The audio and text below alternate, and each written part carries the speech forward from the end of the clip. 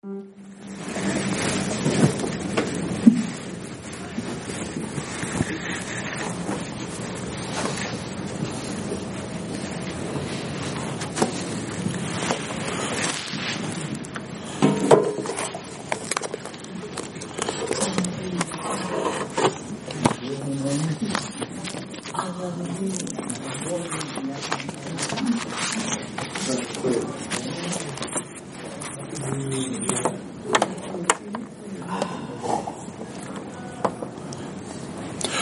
morning again. And it is a wonderful, beautiful morning. I know you're probably wondering a little bit about the way we've set the table this morning. And you'll see how that becomes clear as we go through the message today. We just celebrated Advent, and we went through the last 4 Sundays, beginning with the 1st of December, and dealt with Advent and used the candles as in the illustrative way in which they were to be used. And they're here again this morning. Advent is over. Christmas has been completed. 25th of December was a few days ago. But Advent is a season, and it's 4 Sundays that mark the beginning of a new church year. And it's all pointing, of course, to the babe and that birth that we celebrate in the manger, and Mary and Joseph and the shepherds and the angels and the wise men that finally showed up a year later or so. It gives us a chance to start fresh. And I'm hoping that that's exactly what we're going to do this morning as we prepare ourselves for the next couple of days for a new year. We're going to be celebrating New Year's Day in a couple of days, few days, Wednesday. Football game for some, not for all. Parades, probably for more. The parade will be on. Hallmark Channel is going to run it. I saw it on television last night for the 13th time. Isn't that exciting? Aren't you glad to write that down? You want to save that special information for Hallmark. There we go. But the Advent is a representation of God's glorious gift to us. And we're going to just quickly review what we've done in that regard by lighting the candles again. And what I'm going to do is speak briefly to each of the candles and then explain why they're still here since Advent is over. In the back, the shortest candle was the first candle we lit, and therefore it burned every service. That's why it's the shortest candle, and I'm glad that it's still here. And I'm going to use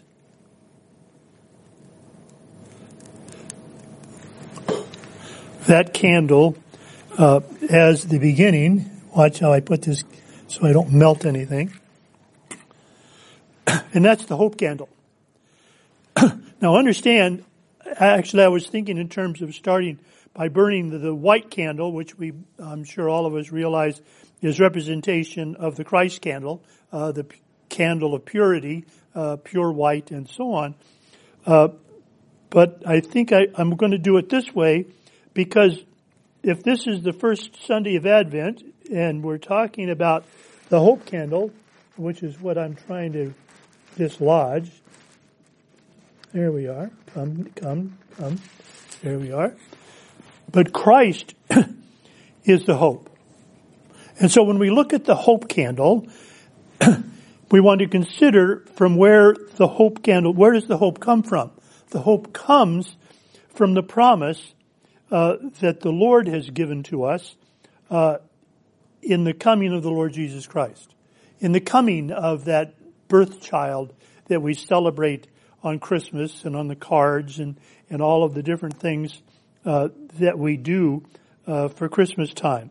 So the hope candle is fed by the Christ candle, by the candle of God.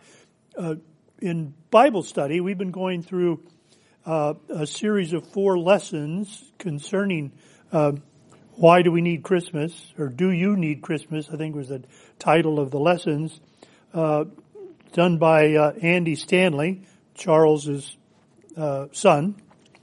And he said that, as we have learned in Scripture, when in the fullness of time God sent forth His Son, that what we have seen, He said, ready or not, believe it or not, He is here. Ready or not, believe it or not, He is here. He has come to do what He has come to do. And that's the hope. And He's promised from time of old that He would come. That He would come and do what He was going to do. And that's the blessed hope. The blessed hope is found in the Lord Jesus Christ. And it's represented, the hope is represented by this first candle. And then the hope is translated to the next candle. And that's the candle that won't light.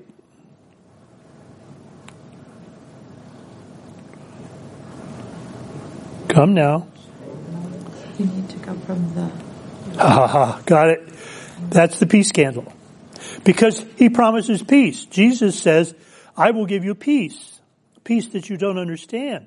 A peace that passeth, my good King James English, all understanding. You don't understand it. The peace. You have the hope, and you have the hope of what? You have the hope of peace. Everlasting peace. Peace on earth. Goodwill toward men. We sing the song, and that's what we're talking about. That, of course, too, is fed by the Lord Jesus Christ. Fed by the center. Fed by the God the Father Himself. God sent forth His Son in the hope that people would reconcile themselves to Him, to Himself, and He gives us that hope, and He gives us that peace. And then we go to the third candle, which is the candle of joy. And over again in Scripture, see how quickly the joy, there we go, the joy candle lights, and it lights so high. Wow. It's getting taller. Over and over again, I'm going to give you joy. Your joy will be full. Your joy is full. And those of you that have accepted the Lord Jesus Christ as your personal Savior can easily say, I think, that your joy is full. There's a fullness of joy. Even though we've had setbacks perhaps in life, not perhaps, everyone has of one kind or another, some more severe than others perhaps, but nevertheless, we have them, and we are given that joy, and the joy is really found in what we should be doing in a continual basis. And that basis is prayer. And so as we pray now, and we're going to pray for this service and pray for the rest of the candles, that's where the joy comes from. The joy is authored by none other but the Lord Jesus Christ. As we have the hope, as we have the peace, He gives us the joy and the opportunity to come to Him in prayer at any moment of any given day. So let us pray now. Gracious, loving Heavenly Father, we thank You and we praise You this day as we celebrate You, as we celebrate once again the very fact that You were willing to send Your Son. And Your Son is Jesus Christ, our Savior. And it's in His name that we pray. It's in His name that we claim the hope and the peace and the joy that lasts forever and ever. And we thank You and praise You now in Jesus' name. Amen. Now the fourth candle is the candle of love. And some might wonder why that's not the first candle. Because the whole thing generates from God's love, doesn't it? John 3:16, the big verse, for God so loved the world. And everything else is based on that. Because of His love for the world, He gave the hope and the peace and the joy of His Son in coming. All of it is all connected together. It's a package deal. All of it is yours. All of it, as you've accepted the Lord Jesus Christ as your personal Savior, as you've determined to walk with Him, is found in the representation of the candles that are lit. And now I'm going to take the candle of love on purpose, the candle of love, and with that I'm going to light the Christ candle. And the Christ candle is a representation, of course, of the love that God has brought to us. It's not just a promise, it's not just the hope, it's not just the peace that is promised, it's not just the joy that is promised, but it is love fulfilled in the fact that Jesus has come. Jesus has come. He is fulfilling His very promise. The promise of God the Father has been to give us that peace, and He's given us that peace in the person of His Son. And so we have the 5 candles of the Advent representing God's love. The driving force, of course, is the, that feels more, nice. The warmth of God's love. How does that say? That's a pretty good analogy, isn't it? The warmth of God's love is found in the Lord Jesus Christ. There it is. That's what Advent is about. That's what we need to remember when we get all wrapped up in the, quote, the holiday season and all of the commercialism that Christmas unfortunately now represents. Sometimes we miss the message. Many people miss the message completely, which is why we've invited you, when we had them put out, to take information that you can share with people that they might understand what this is all about. What's Christmas all about? Shirley and I have a sweatshirt that we purchased at one of the Christmas concerts a year or so ago. That says it's okay to say Merry Christmas. Let's talk about the word Christmas, Christ Mass, Christ's coming, Christ coming. It's all there. It's all there. And as we sing the hymns and as we pray through the hymns, O Little Town of Bethlehem, Silent Night, Joy to the World, all of those wonderful hymns, sometimes it's good for us to stop and reflect what those hymns say. Read the words. Don't sing the words. Read the words and drink in the meaning that is given to us in those glorious hymns that we sing. Sometimes I think we should sing some of those hymns throughout the year. You know, how do you sing a Christmas hymn in July? Well, Hallmark, I did Hallmark already, but Hallmark, they do Christmas in July. You want to watch snow? You won't see snow here in July. Take a look now. There it is. And we might get some more tomorrow. Carol. It's getting warm. Well, of course, I'm right here in God's warmth here, so I'm good. But it's the love of God that drives us. It's the love of God that drives us.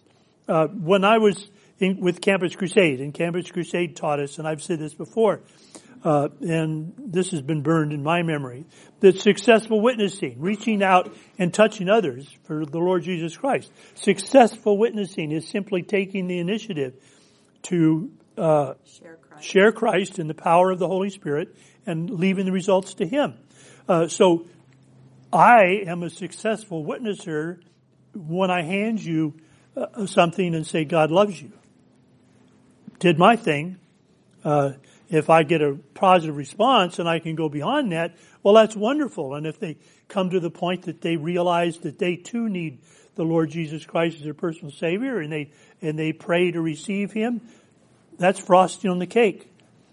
But as far as my being a successful witness, a successful ambassador, a successful disciple of the Lord Jesus Christ, if I've done that much, if I've just reached out and said, God loves you. When I say Merry Christmas, and I really mean the Merry Christmas more than just the tinkle of the bells and the holly and all of the other trappings that we identify with the time, then what do we have? We have, we've taken Christ out of Christmas.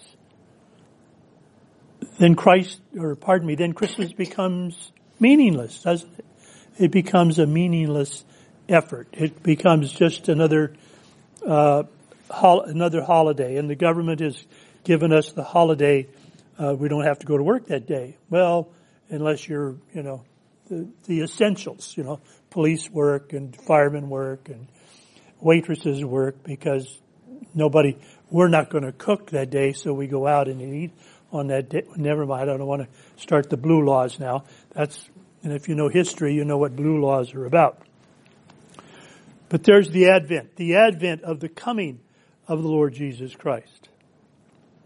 Now, we celebrate communion on the last Sunday of the month, and so the table is set for communion.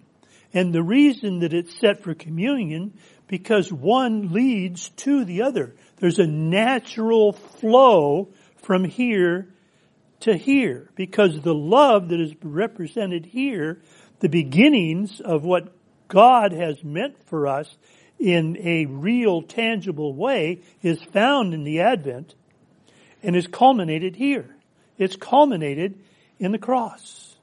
It's culminated in the fact, and this is my empty cup of wrath, this is the cup of wrath that He has emptied out on the cross in the sacrifice of His Son, in order that we might have life. And when we celebrate the communion, as you know, the communion is meant to be done in remembrance of Him. Now, when I remember, I try to remember the whole thing. I remember the coming. I remember His walking around in His earthly disguise, if I can put it that way, for those 33 plus years, to the point that He would do this, that He's going to sacrifice His life. And we're going to be talking about that a little bit right now. So we're going to be talking about the elements. Bread we're going to focus on a little bit more than the other this week. But this is tied to this. They go together. They're a package deal. This is the Alpha and this is the Omega, the beginning and the end. Not the end, but in many ways it's the beginning for you and for me, because this is the beginning of His reaching out and touching us in a very tangible way. And that's the Advent. That's the bringing into the world this creature, this person, the person that we call the babe Jesus in the manger with Mary and Joseph and all of the trappings as they are described for you in Scripture, not necessarily the nativity scene that you see on the top of our piano at home, or your home, or anybody's home. And it leads to the very purpose in His coming. And the purpose in His coming is right here. It's right here. The purpose in His coming is found in the cross. And so why this? Well, the cross represents the death. The cross represents the sacrifice. He's willing to give up His life. The most precious thing that any one of us in this room has is our life. It's our life. When we die, when we physically die in this earthly life, it's over. It's gone. It's finished. And the most, even in our, what's the word I want? Our body just yearns for life. We can be comatose and our body fights for life. Every breath that we take until finally, whatever it is, be it a disease or whatever, finally our last breath is taken and our life is gone. Physical life is gone. But in order for that physical life to be gone, the physical life has a beginning. And so therefore, Christmas, or this Advent, this idea that Jesus came in the form of a baby, born of a virgin, is the beginning of a physical life. Just like you have a beginning of your physical life. My beginning was on the 8th of August, and in a year or two gone by. We don't count them anymore, or try not to. My son does, because he reminds me that he's approaching a certain age, and he blames that on me, us. And, well, that's partly true. We decided that he would be born. We decided on having him, and we did. But he's almost 50. That's hard to believe. I have difficulty with that sometimes, to wrap that around. My eldest is going to be 50 soon. And, but then that means that I'm going to be, never mind. But there's the idea. The idea is birth, and the idea is death, and that's exactly what the physical Jesus did for us. He didn't come to heal the blind. He did not come to raise the lame from their palate. He didn't come to change the water into wine. He didn't come to feed the 5,000. He didn't come to calm the waters. He didn't come to teach Peter how to walk on water. He didn't, any of those things. All of those things are marvelous. He didn't come to raise Lazarus from the dead. He came to do this. And if he did nothing else, absolutely nothing else in this physical life but this, he would have satisfied the will of the Father, the will of the Son, the will of the Holy Spirit. The triune God will have accomplished the mission that it's set forth to accomplish. It's all found right here, in order that this cup of wrath might be empty. And then the joy, the absolute joy that we have, is when Jesus was faced the last night of his physical life, the very last night of his physical life. He sat down with his disciples, and I'm wearing the disciple tie today. Wonderful love gift from one of you, not in the room today, but one of you, part of our congregation. He sat down with them at the Passover meal. And the Passover meal had to do with what? And we go back all the way back to Exodus, and we ask, well, what's Passover? Passover is with the end of the 10 plagues. Remember Moses and the plague of the flies, and the plague of the locusts, and the plague of the frogs, and all of those things. And then the 10th plague was the death plague.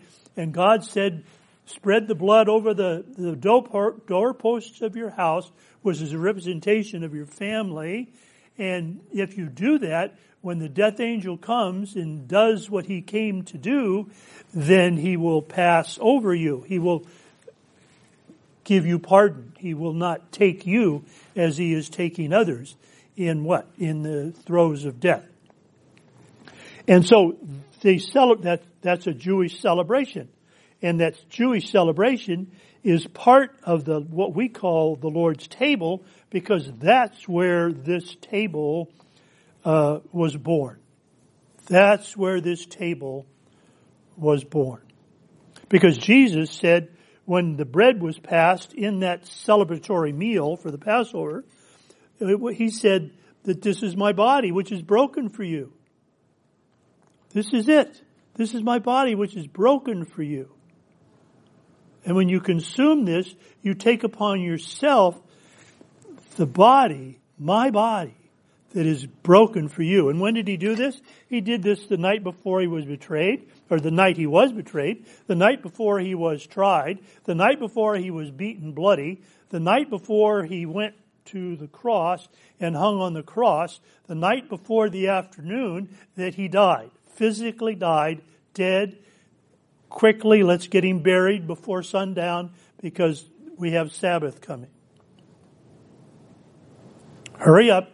Let's get the house all vacuumed up, because the mother-in-law is going to be here in just a few minutes. Got to get everything all tidy. Can't have any dead bodies laying around. And forced into the tomb. Forced into the tomb. That's the context. That's when you read the book of John, which does the best job of this, I think, as far as passion is concerned, that you understand that chapters 13, 14, 15, 16, and 17, that's all upper room. That's all the night before. And if your Bible is like mine, it's all red letter. It's all Jesus speaking. Every once in a while, a disciple might say, well, what about this and what about that? But it's all Jesus. I am the way, the truth, and the life. John 14:6. Who said that? Jesus said that. Red letter. I'm the way. This is my body, which is given for you, which is broken for you. That's red letter. And the bread is so symbolic that it's the staff of life. Bread is considered the staff of life. There's quick energy found in the bread. That's why armies of old lived on grain. They lived on grain. It was easy to take care of, got instant strength for the battle, etc., etc. And so, man shall not live by bread alone, but by every word that proceedeth out of the mouth of God. The bread of life is what? The bread of life is the very word of God. The very word of God is found in the bread. This is my body, which is broken for you. This bread. Take it, eat it, consume it. I do this often, and I haven't done it today, so I'll do it now. When we sing the hymns, almost all of the hymns in the hymnal that we're using, up at the top, there's a verse that represents that hymn. And in some cases, not all, but in some cases, that is the guiding thought that the lyricist or the hymnist used when they wrote the hymn. Every one of the hymns speak in terms of spiritual truth. Think about that. There's power in the blood. You know, that's a good Baptist hymn. Let's stomp our feet and, you know, we could dance a jig. There's power in the blood. Without the shedding of blood, there's no remission of sin. Without the shedding of blood, there's no remission of sin. Even back into the Old Testament, all of the rituals had to do with the shedding of blood. You had to bring animals to sacrifice, and the animals became the substitutionary atonement for your sin. You brought your best animal to be slaughtered and given over to the priest, and the blood was sprinkled, and we don't want to go into the ritualism of that, but it's all in the blood. Blood of the cross. The blood of the cross. And then we come to the blood. We come to the blood. And the blood is represented here. Because Jesus, and I've said this often enough, you probably remember and can say it with me, but Jesus said, this is the New Testament in my blood. The New Testament in my blood. What does testament mean? Testament means covenant. Some versions of the scripture read that way. This is the new covenant in my blood. What does covenant mean? What does testament mean? Testament means promise. This is the new promise that's written in my blood. I added the word written, didn't I? And when you consume this, when you take this into yourself, when you take it upon yourself, you do this as I have asked you to do. It's like taking the blood and placing it on the doorpost. You are identifying yourself with me. And when you did that way back when, and we're talking about Jewish people that are represented on my tie, when you did that way back when in Exodus, in Egypt, when you did that, you were identifying with me. And that was a dangerous thing to do when you think about it, because you were marking yourself as someone who was anti-Pharaoh, and that you were asking yourselves, you were basically setting yourself up for a death penalty. And so was it no surprise to us then that even today, when there are those that will look upon us as, do you really truly believe all of this stuff? That's all this is stuff, candles. Some heathen somewhere made these candles. They're probably not really all, no big deal. It wasn't consecrated holy hands that made these candles. I don't know where these candles came from. They're the right color and so on. And they got a wick and they burn and there you go. This is Welch's grape juice.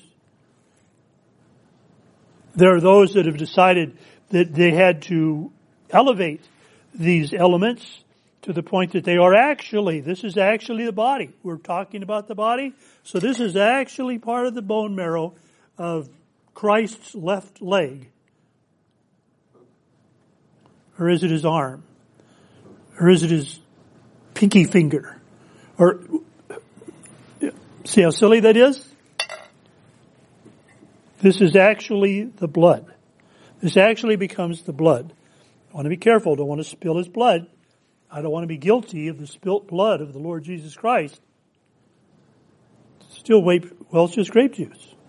I prayed over it. I prayed about it. I know Rosie prays that she won't spill it when she pours it into the little cup. You did pray, didn't you?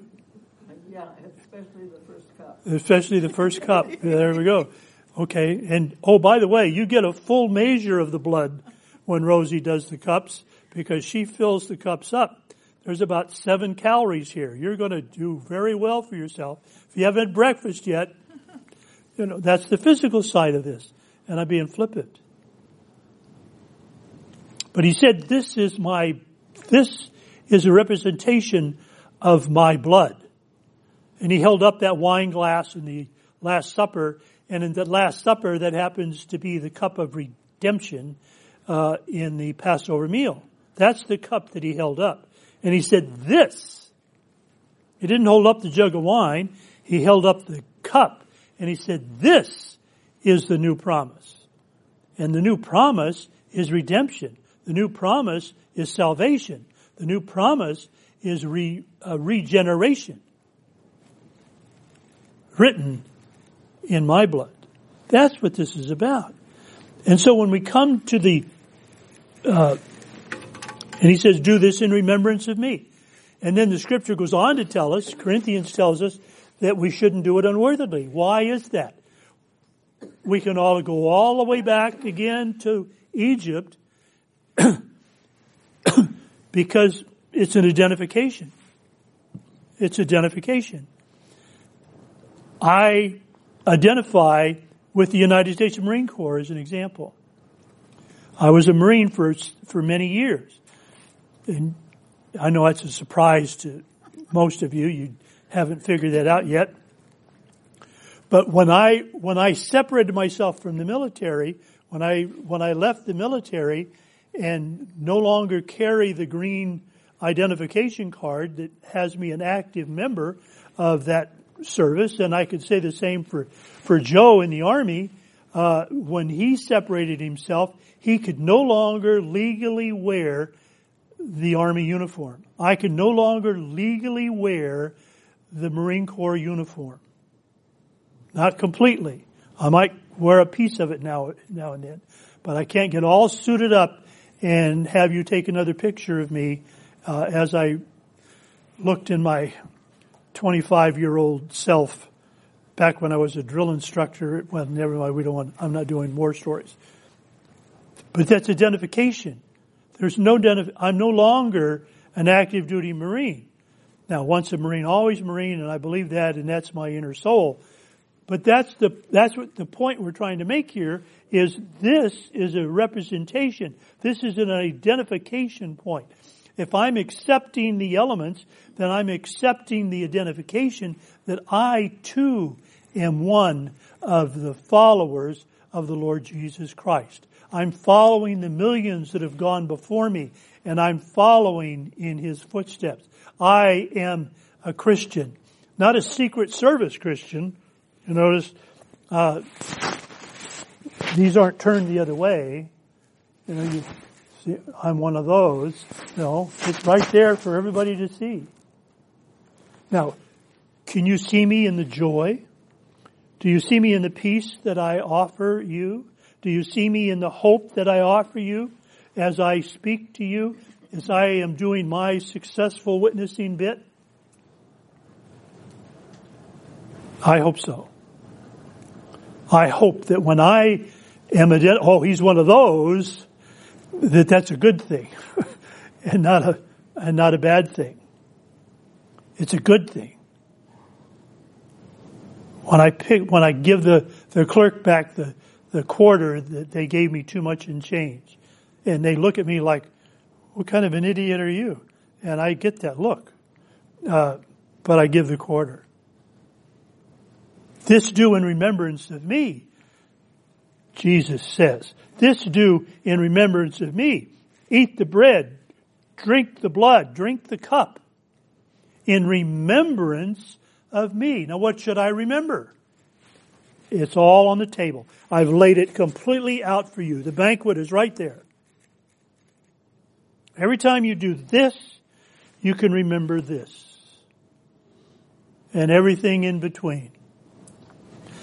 Look at the life that Jesus led between here and here. Where he healed the blind man. Where he raised Lazarus from the dead. Etc., etc., etc. Where he reached out and presented the salvation to the woman at the well, John chapter 4.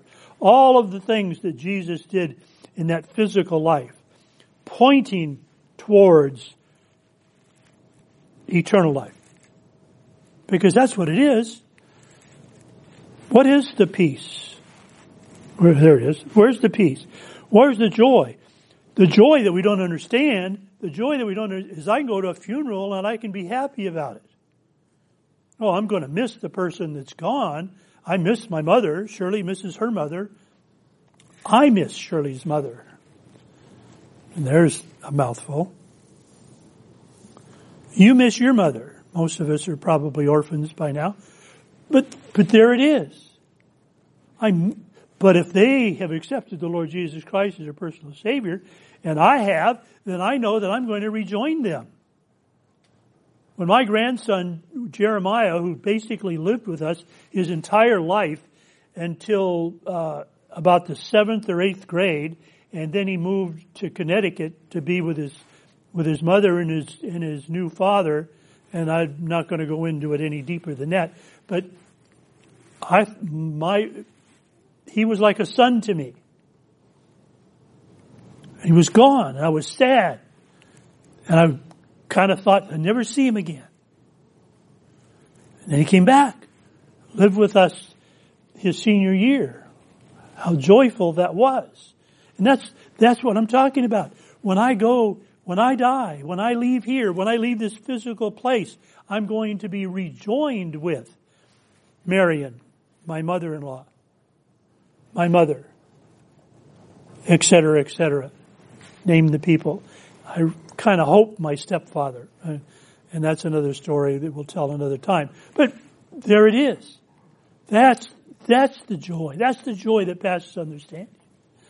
When we went to the service for one of our own people, Jewel Rollins. Jewel Rollins is one of the founding members of our church. She was one of the first people that sat right over there in that chair by the window, and that was basically her chair. Nobody dared sit there, only her.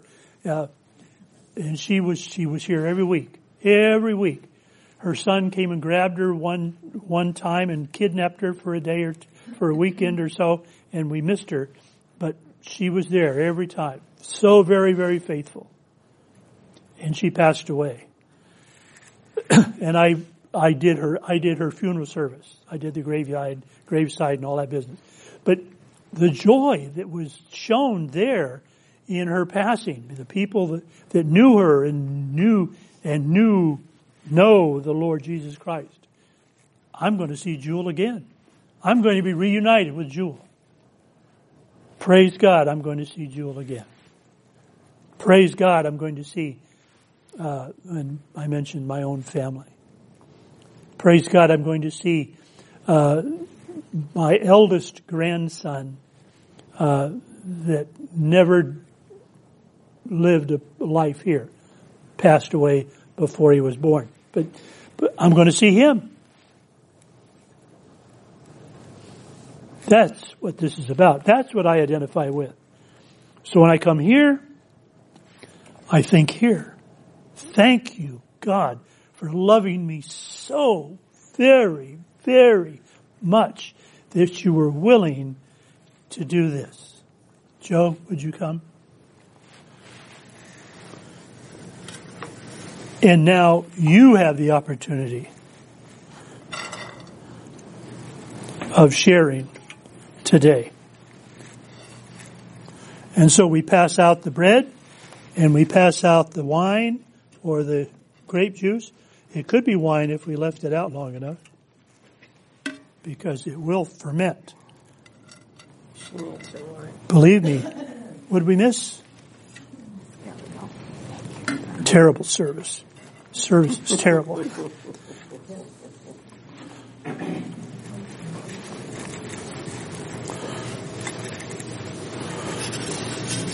Let me serve you, Joe.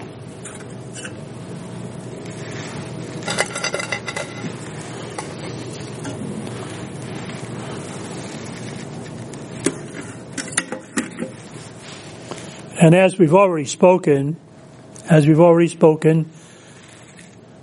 we take the bread. This is my body, which is broken for you. This is the New Testament in my blood, which is shed for you. Do these things in remembrance of me, saith the Lord Jesus Christ.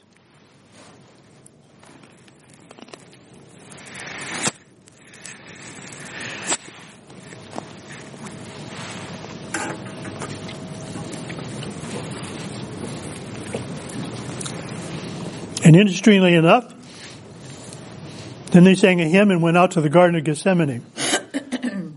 And that's what we're going to do. We're going to sing a hymn, and we're going to go in the back and pretend like that's the Garden of Gethsemane, and we're going to have a picnic, and then you can go out into the cold. Let's stand.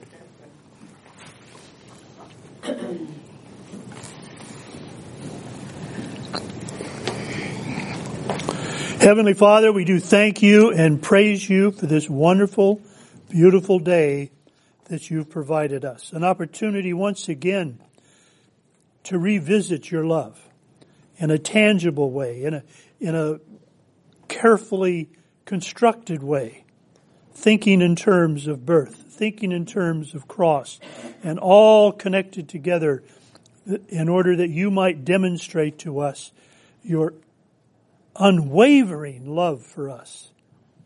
And we thank you now and we praise you in Jesus' name. Amen. And we are on page 345. Now I belong to Jesus.